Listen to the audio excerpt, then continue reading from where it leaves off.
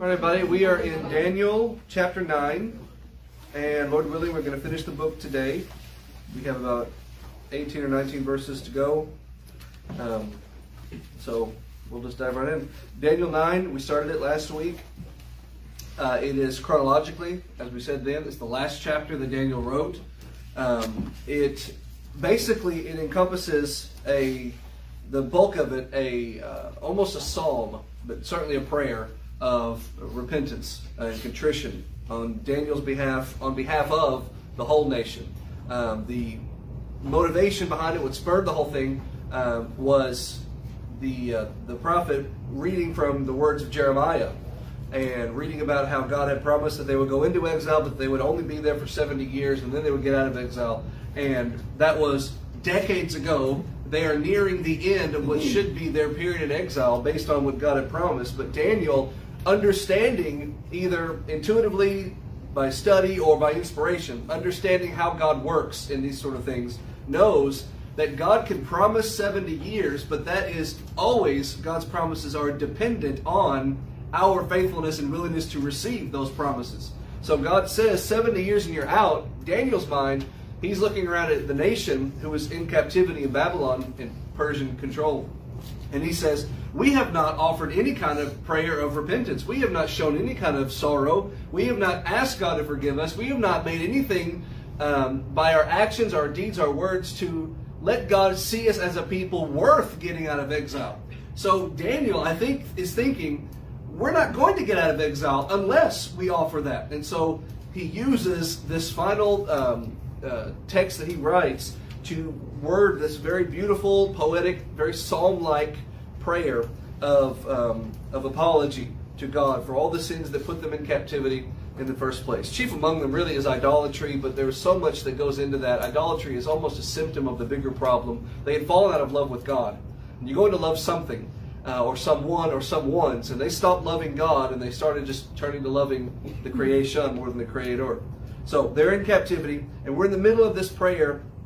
And if you go back to verse 8, which is where we left off last week, in verse 8, Daniel says, "O Lord, to us, to the people who have sinned, who are saying we're sorry, to us belongs confusion of face," that's the King James Version, "to our kings and our princes and our fathers, because we've sinned against you." So he's saying, when you look at us, we want you to see shame. That's the meaning of the word. We want you to see shame on our faces, shame for what we've done. But when we look at you, what do we see? Verse 9, "To the Lord our God, your face belongs a face of mercy and forgiveness." You see how those two ideas, the word face isn't in verse 9, but it's like the opposite. It's just the same idea, just expressed in a different way. In verse 8, when you see us, to us belongs shameful faces, but to you belongs mercies and forgivenesses. Not just mercy and forgiveness, but it's pluralized. To you belongs all the mercies we could ever have and all the forgivenesses we could ever ask for. They have to come from you. We cannot forgive ourselves in that sense. I mean, you must forgive yourself when you sin, when you come to God. But in the sense of actual getting atonement for your sins, you can't accomplish that. You need God to do that. So it is only up to you, God. We are just completely giving ourselves over to you. It's up to you or we're not going to get it at all. Verse 9 again. "To our Lord God belongs mercies and forgivenesses, though we have rebelled against Him." We don't deserve it. If we deserved it, it wouldn't be called grace. But we don't deserve it. We've rebelled, and so we're asking for what we don't deserve, which is mercy and forgiveness. The word mercy, I don't know how your Bible translates it. Does anybody's Bible call this word compassion? Does anybody have the word compassion in this verse? Verse 9? Verse 9. Mercy. You have mercy? Everyone just says mercy? Yeah. The word means compassion. In other words, there is the idea of mercy. When we think of mercy, we tend to think of the end result. Like, this person needs something, so I will give them mercy, and now they've gotten mercy.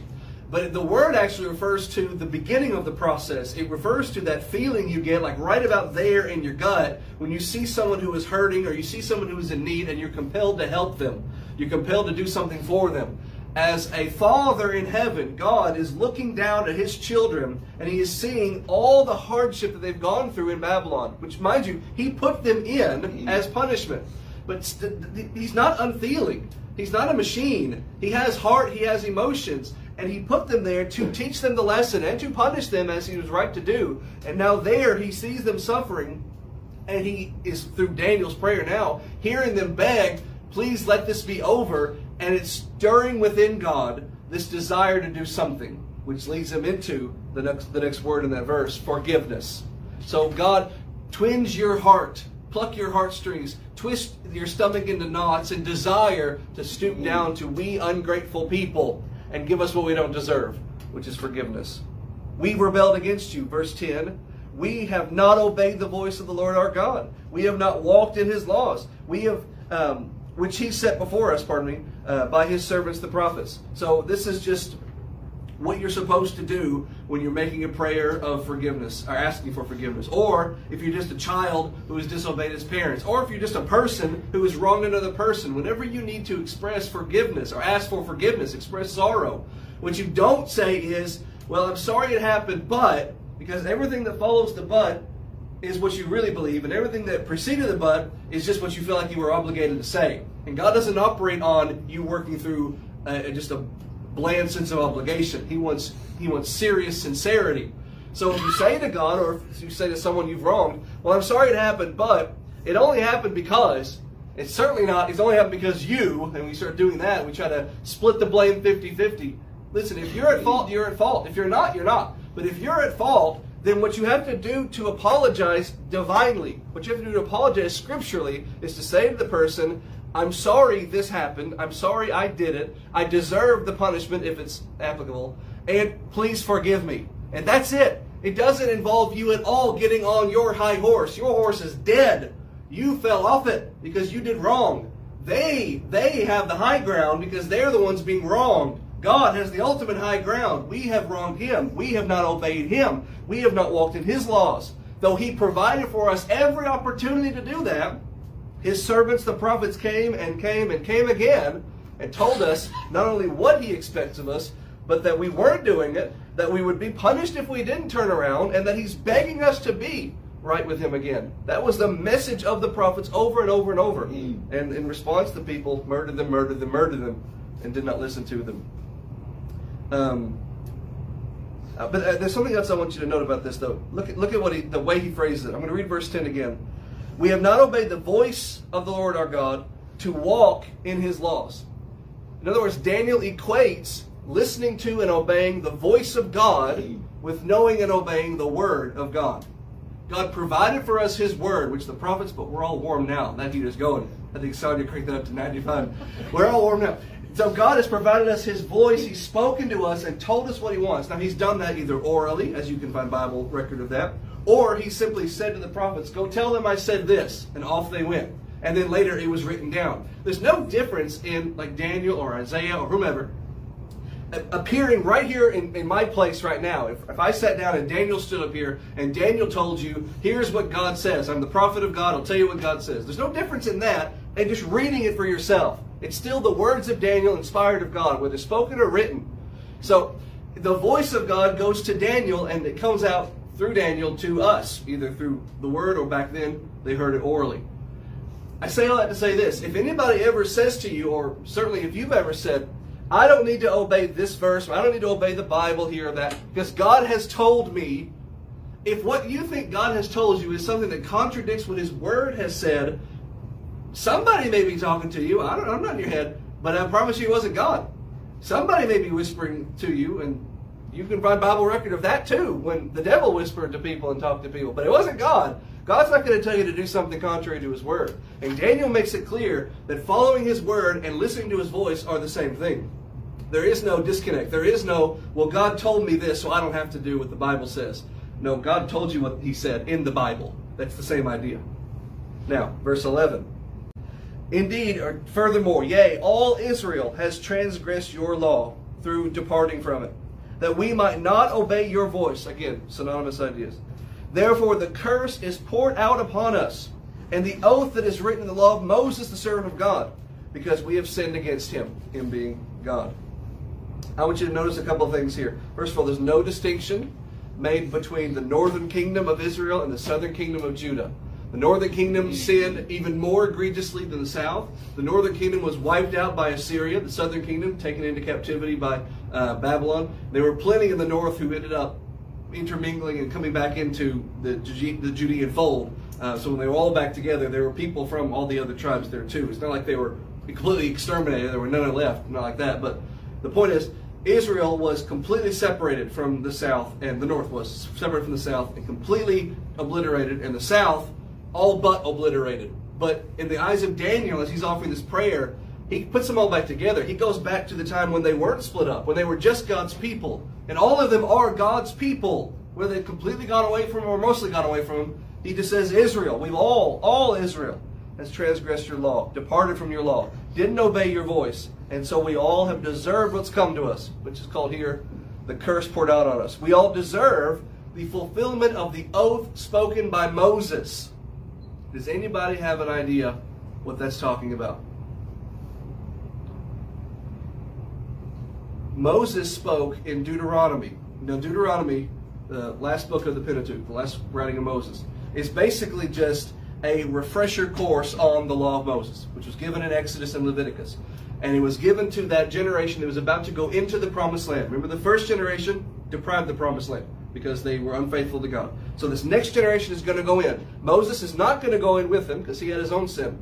So Moses is giving these series of final speeches in Deuteronomy to retell the law. That's Deuteronomy. It's what the word means. The second law, the retelling of the law.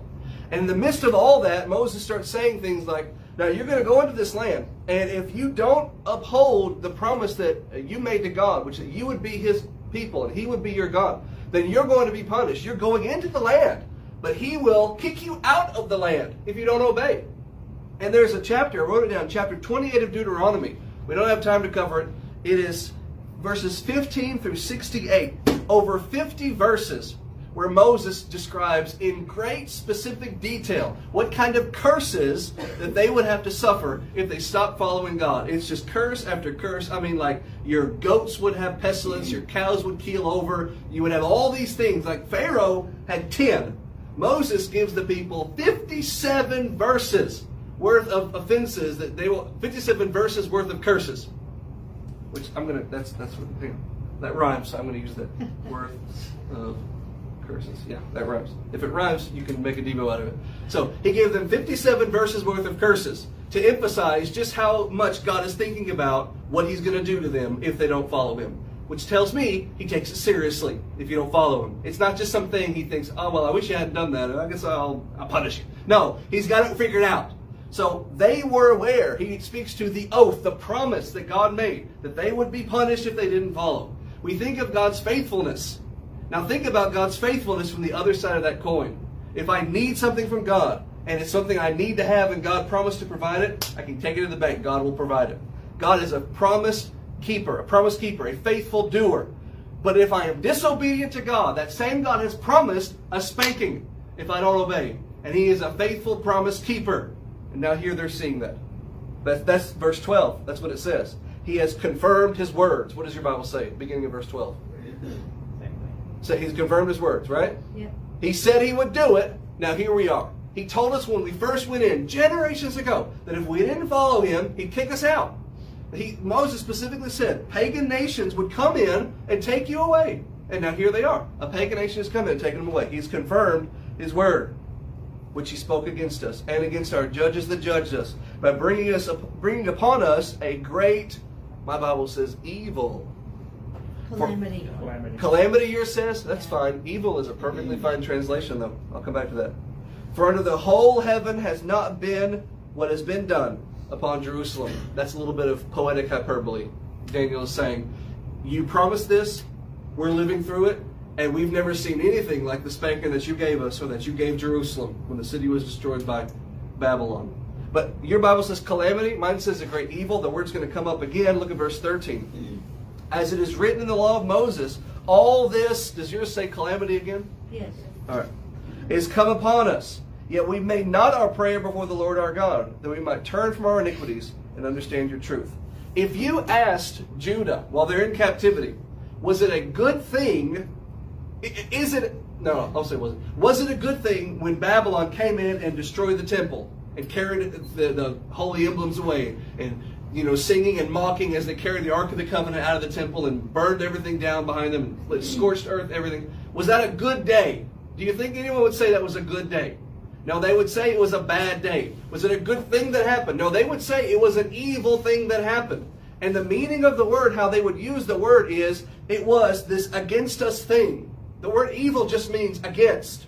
So the evil one is the devil. He's the adversary, the accuser, the one who's against you. So he's evil. But what Daniel is saying here, and it's a perfectly appropriate way to phrase it, is God did evil to Judah. From Judah's perspective. From God's perspective, God gave him a spanking. But it hurt the butt of Judah, as they're supposed to when you get a spanking. If it's light, it doesn't work. You have to make it sting a little. And then they remember and they feel it. And they don't, if you ask them, they won't say, it is good that I got spanked just now. In like 30 years, they might say that. And here we are, 70 years almost later, and now Daniel is saying it. But at the time, when you get the spanking, it just hurts. And you just think, ow, that was bad, I don't like that. You're supposed to think that. Because the next thought out of your mouth or your mind should be, I don't want that to happen again. And then you connect that dot to the commandment of your parent, which is, if you do that again, I'm going to spank you again. And suddenly you'll be disinclined to do that again, whatever it is. Again, verse 13. As it was written in the law of Moses, all this calamity, fine. But that word just makes it sound like a random happenstance bad thing. You know, just a flash flood. But no, this is a doing of God. An act of hurt by God to his people is come upon us. And in response to that, so far, we have not made our prayer before the Lord our God. We have not turned from our iniquities. And we have not understood your truth. And that's what this prayer is meant to accomplish. That's, by the way, that's why, to go back to the previous text that we studied, the 10, 11, and 12 chapters, and we had all that 3.5 stuff, 3.5, how it's phrased in different ways, and how it means this incomplete period of time from our perspective. How long will we have to endure all this hardship that you're talking about, God? And God says, well, until 3.5 is fulfilled. Well, what is that? Until I say so. I'm not going to tell you how long. Well, why isn't God going to tell me how long? Because if the child in the corner who's in timeout knew how long he had to stand there, until the idea of the parent is, stand there until you feel bad and you won't do the thing anymore. Okay, but if you tell the child that and then say, or until 5 minutes is up, which one do you think they're going to focus on more? Feeling bad or counting down 5 minutes? 4:59, 4:58, 4:57 in their head. They're going to count down till 5 minutes is up, and they're not going to have learned the lesson. So you put them in the corner, and you say, you'll get out when you feel sorry for what you've done, and when you say you're sorry, and I can see it in your heart. And then you get out of the corner. What is that? 3.5. It's an incomplete period of time. It just keeps going until I say it stops. I know when it's over. It's over when I see the contrition. But you don't know when it's over, because you haven't shown the contrition yet. So that's what Daniel is saying here. All this calamity has come upon us, and we're still in calamity. We're still in hardship. We're still in this difficult time. Why? Because we haven't said we were sorry. So of course God is not going to give us the exact time frame. You'll be out when I say, here's the time. It'll be just, you'll be out when you're ready. And they're not ready yet. Hopefully now they're getting ready. Verse 14. Therefore has the Lord watched upon the evil and brought it upon us. For the Lord our God is righteous in all his works which he does. For we obey not his voice. Once again, when you're making your apologies, I did this, I deserve this, I'm sorry, please forgive me. That's what Daniel's doing here.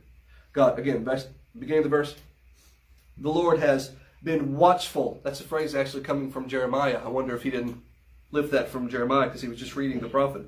The Lord is watchful upon the evil that the people are doing. He is seeing the evil that we're doing. Now, it's the same word used in the previous text. Does your Bible say evil or calamity in verse 14? Yes. Yes? Okay. But in this case, the calamity is Judah's doing. It's Judah's sin. So it's not just a calamity. It is evil. It is bad things. So God has been watchful of the evil that Judah has been doing. And what has God done? He's taken it and he's force-fed it to us. He's given it to us the hard way. We want to do evil our own way. We want to worship other gods. So God says, you want to worship other gods? Okay, I'm going to kick you out and put you in a land where there's all kinds of other gods you can worship if you want.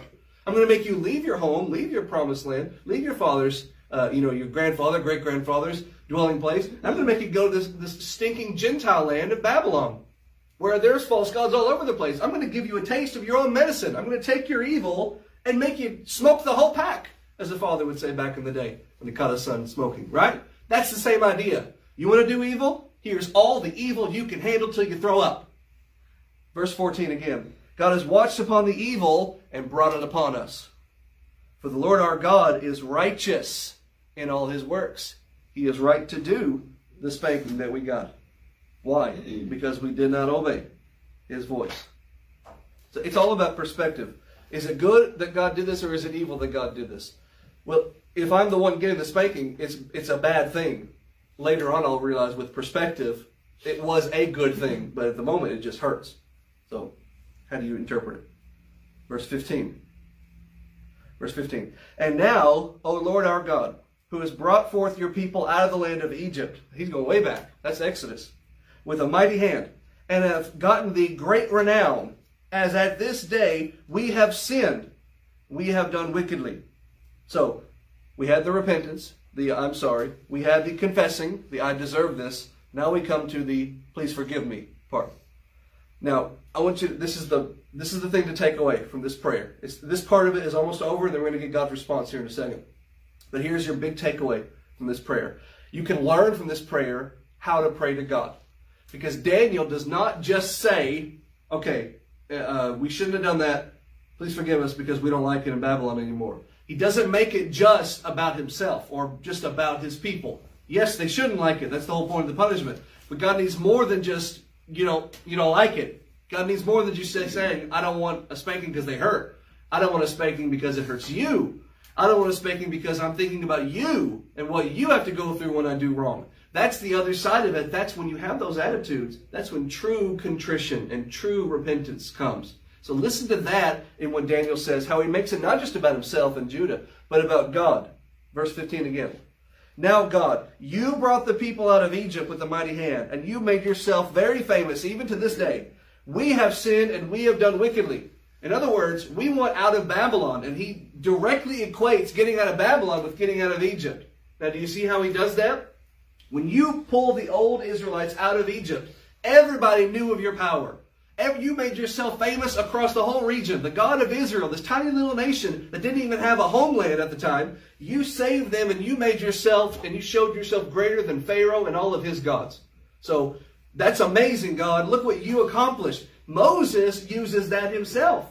When God says to Moses, should I just kill all these people and start over with a new nation? And Moses says, now God, if you do that, all the other nations will make fun of you. That's basically his point. If you do that, God, then Pharaoh wins. Because Pharaoh said, let God deal with this people. I'm sick of dealing with them anyway. So you'll be proving Pharaoh right. What is Moses doing there? He is rationalizing. He is reasoning with. He is arguing. He is pleading a case before a judge. Yes, God can do whatever God wants to do. Yes, God knows the future. He knows everything you're already thinking. And yet, that same God who has all those qualifications asks you to pray to him, to talk to him, and to tell you what you want and what you need. Not just what you need, but what you want. And let him make the judgment about the difference between the two.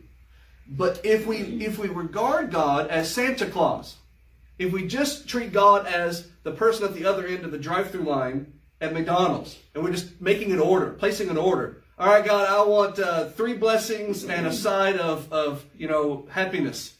That's not how it works. That's not how it works. You have to approach God and you have to say, here's the situation that I'm in. Here's what I need from you. Because I can't do this without you. So God, please provide this for me. Now let me tell you why this is good for me. And let me tell you why this is good for you. You approach God not like Santa Claus, placing an order. You approach God like a judge. And you plead your case before him. The good thing about this judge is, though, this judge is your dad. This judge is your father. So you get to approach him and not just approach him with meekness and fear, but with boldness. Hebrews 4:15. You approach the throne of God with boldness and the confidence of a son approaching your father. And you say, Father, I need this. And here's why I need this. Make your case. If it is something as seemingly trivial as a lost pair of socks, or a lost dog, or a lost loved one, or something that you might think is most important and someone else might not think anything about, or something that might be hugely important for you or for many people in general. Don't just say, God, give me this. Because who are you to presumptuously demand of God? You don't say, give me this. You say, God, I think I need this. What do you think? Because here's what I would do with it if I had it. Here's how I would bless you and magnify your name. if this problem went away or if this need was fulfilled. That doesn't mean God's still going to give it to you, because Paul asked 3 times, and I assume he knew how to pray. He asked 3 times to remove the thorn in the flesh, and God said, no, what you've got is good enough. What I've given you is good enough. But you'll never get a yes from God if you just place an order like he's the worker at McDonald's. Do as Daniel does. Go to God and say, you can get great renown if you pull the people out of... Look how mighty Babylon is. Or Persia now. If you freed us from Persia, how great and how huge would your name be spread across the empire? He's just making a case to a judge. That's the way to pray. And by the way, when you do that, it will focus your prayers and it will put you in the right state of mind for what you can do to, to live righteously and faithfully whenever that prayer is answered. Now, verse 16. O Lord, according to all your righteousness, I beseech you, let your anger and your fury be turned away from the city Jerusalem, the holy mountain, because of our sins, and for the iniquities of our fathers. Jerusalem and your people are become a reproach unto all that are about us. So, when you freed Egypt, you made yourself famous all over the place. Us, Jerusalem, Judea, the people, however you want to summarize that group, we made our name infamous. We made our reputation terrible around everyone. We made ourselves a reproach to all that are around us. You have the power to make yourself, not us, to make yourself famous and great and seen as such to all that are around us. You can do that through your righteousness that we are begging for. We beseech you in your righteousness to let your anger and your fury be turned away from Jerusalem, which at this point has already been destroyed, but the possibility is there and will be fulfilled to be rebuilt, and the temple with it. So Jerusalem, the holy mountain, the people, they're all lumped together. Our sins, our iniquities, look what we've done. Only you can clean this mess up. And all we can do is just say we're sorry. Verse 17. Now therefore, O our God, hear the prayer of your servant and his supplications, and cause your face to shine upon the sanctuary that is desolate. Babylon's destroyed the temple, for the Lord's sake. The last 3 verses that we've looked at, they all kind of carry the same basic idea, which is Daniel saying to God, please hear this prayer, receive this prayer favorably. Please see the contrition in our hearts. Please see the needs of the moment. Please see the possibility for you to be glorified. That theme is repeated throughout these last several verses. And here he says, hear our prayer. Now, God hears everything. He can't not hear everything. His mind is infinite. The power of his hearing is infinite. But in the sense of acknowledgement, in the sense of responding to, that's where God makes a choice to hear. He wants God, the second thing he says, face to shine, which is a classical expression that means bestow upon us blessings. It dates back to a child looking up at their father with a smiling face, and that's how the child knew, I'm about to get something good here. I'm not about to get a rebuke, I'm about to get something kind. I see a smiling face. So I want to look up at God and see a smiling face back at me, not a scowl. Verse 18. O God, incline your ear and hear. Open your eyes and behold our desolations and the city which is called by your name. For we do not present our supplications before you for our righteousness, but for your great mercies. So he asked him in the previous verse. He repeats it here. Turn your ear to us. He can hear them. We're speaking to you, and it's not out of obligation. It's not out of self-preservation. It's out of love for you and sorrow for ourselves. So acknowledge us with your ears. The second thing he says is, behold our desolations. God can see everything. He can't not see everything. He is infinite. So he is always seeing to us that we deserved and see that we deserved it. But he doesn't stop there. He turns it to see that the city that is called by your name is desolate. In other words, Jerusalem is not named after God. It means the city that is under your ownership, name, authority. The city that is controlled by you. And look what has become of it. Well, that was by God's design. But he's saying to God, look, do you want to leave it like this? Let's rebuild. Let's make it better again. We don't present our supplications before you for our righteousness. This is not a self-righteous prayer. This is not an I'm sorry, but if you hadn't have, then I wouldn't have. No, it's for your mercies and for your power we pray to you. Verse 19. O Lord, hear. O Lord, forgive. O Lord, hearken and do. Defer not for your own sake. O my God, for the city and the people are called by your name. I want to get your translation if it's different than mine. Mine says, O Lord, hear and forgive. Mine says, O Lord, hearken and do, defer not. What does your Bible say? Pay attention and act. All right. Listen and act. But right after that, I have a defer not. What do you have? Huh? Oh, delay not. Yeah, delay not. Right. Defer kind of might sound like I'll do something else instead. Or it might be translated or might be interpreted that way. But yeah, that's the better translation. Don't delay any longer. We're coming up on the end of that 70-year promise. Better late than ever. We are offering our apology to you. Don't delay to forgive us and to fulfill that promise that we would go home again. Not just for our sake, but for your sake, God. For your city and your people that are called by your name. Jerusalem, not literally named after God. Israel, named after God. So we are named for you, and here we are in desolation. The city is yours, and there it is lying in ruins. That's your earthly footprint. And look at the condition it's in, the terrible condition. So for your sake, not just ours, save us. This is the classic, the oldest in the book argument. Don't do it for me, do it for yourself. And that's Daniel's employing it because it works. It's timeless. If you can ask someone for something and you can make an argument that convinces them that helping you actually helps them, you'll get a yes every time. And that's Daniel's argument. Verse 20. By the way, I'll say it one more time. God already knows all these things. God wants to hear these things. Not because God is vain, but because God wants to know that we believe these things. That we are not self-centered, that we are thinking about God and His magnificence. Because God deserves that. He's allowed to think that. None of us are. Verse 20. So that's the end of the prayer.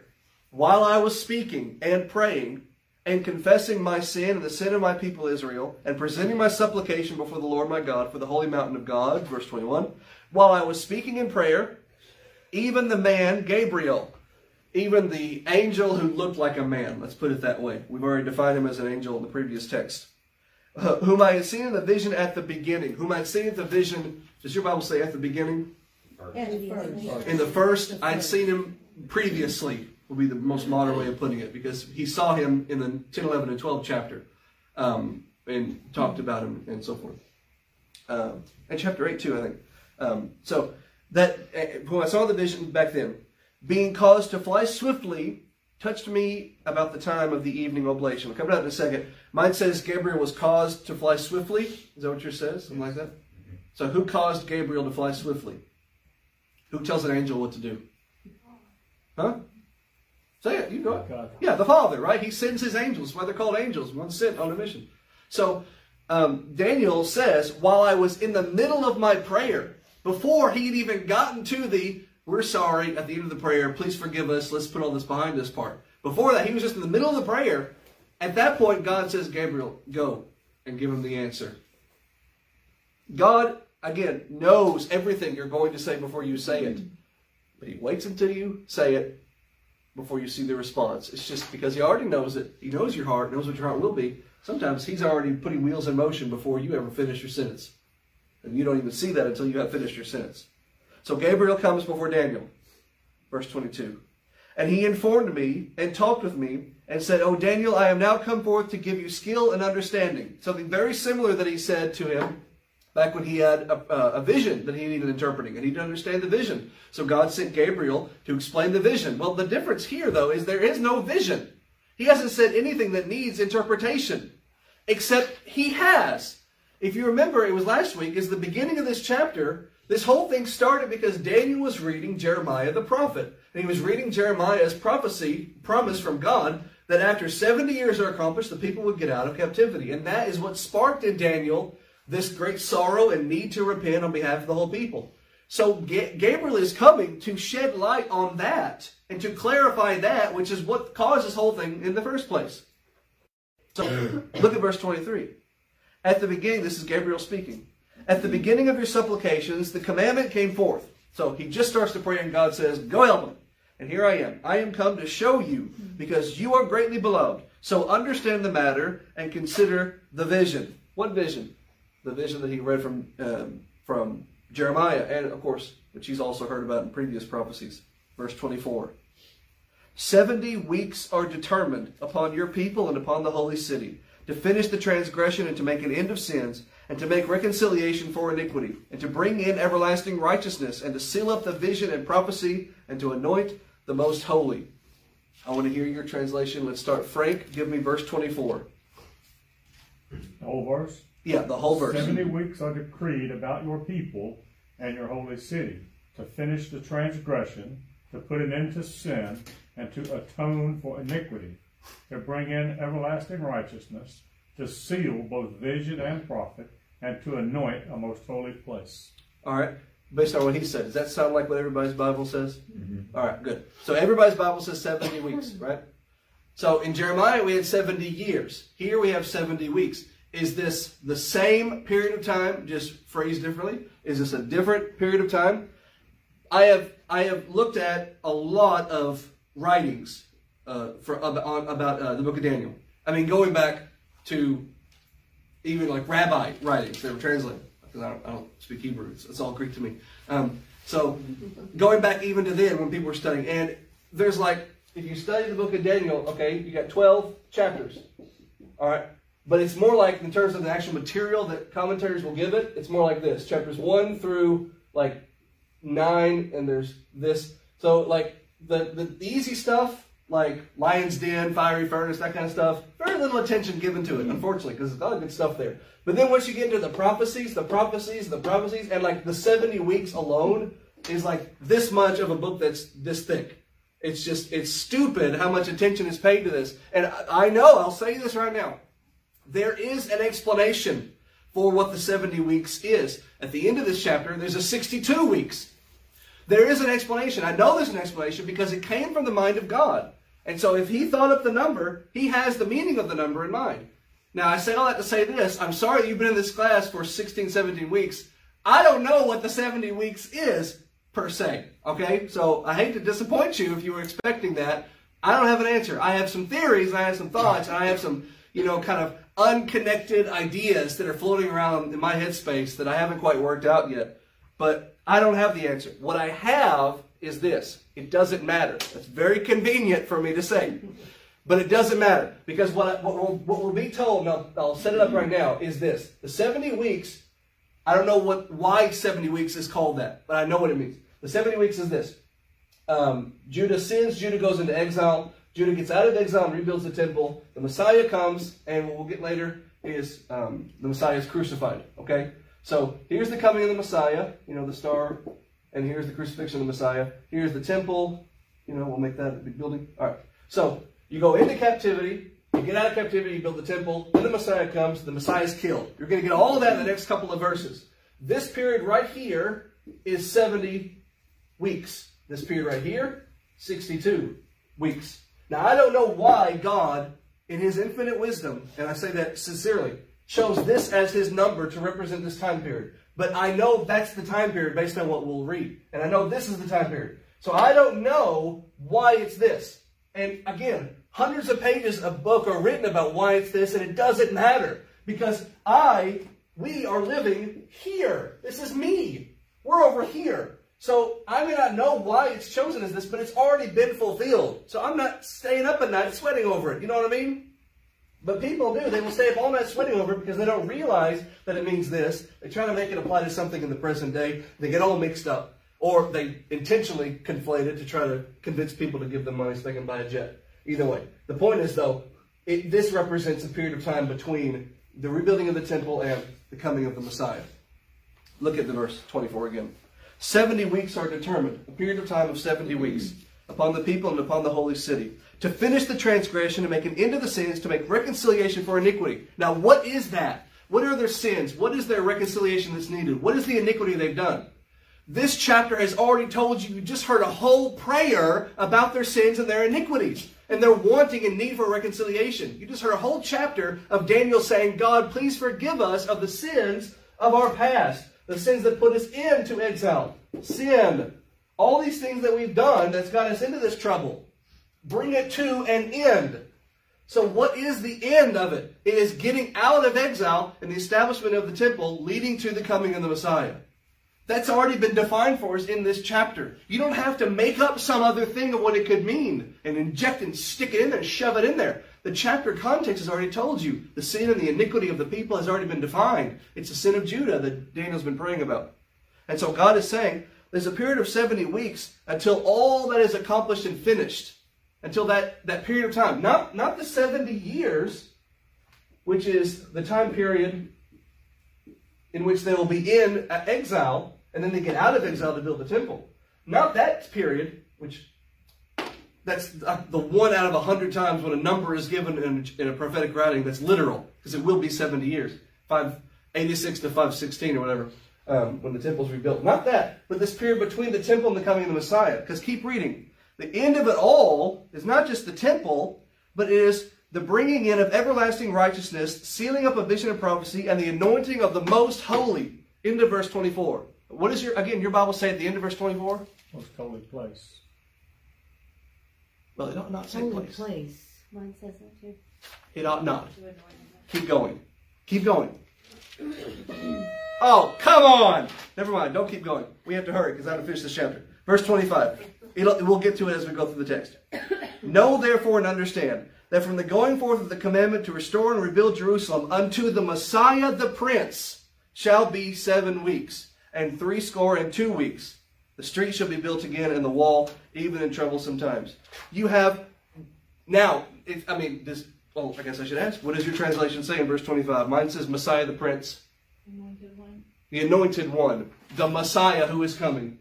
The period to the coming of the Messiah is what we're defining here. Now, it is being described for us in different numerical terms, but I don't know why those numerical terms are different and what the meaning behind them is, but I'm being told what they represent. And that's more important than why God chose the numbers. Whether it's 7 weeks and this and that and adding it all up to get to some other number, it doesn't matter. I know what it means, and it means up to the coming of the anointed one, the Messiah. That's what's more relevant. That's what's more important. I'm skipping so much good stuff. It's in the book. Just read the book. All right. I have 4 of them left, by the way. Verse 26. And after 62 weeks shall the Messiah be cut off. How much is 62? 62. There's your 62. So we just ended with the coming of the Messiah. And after 62 weeks, the Messiah will be cut off. But not by him, not for himself. In other words, the Messiah will be killed, but not because he's a bad guy. He'll be killed because he's innocent. Doesn't that sound the story of Jesus? That's who we're talking about here. The Messiah will be cut off, but not for himself. And the people of the prince shall come and shall destroy the city and the sanctuary, and the end thereof shall be with the flood, and the end of the war, desolations are determined. You have Daniel prophesying everything that is coming here, and including even up until the period shortly thereafter. After the Messiah is killed, Jerusalem will be destroyed again.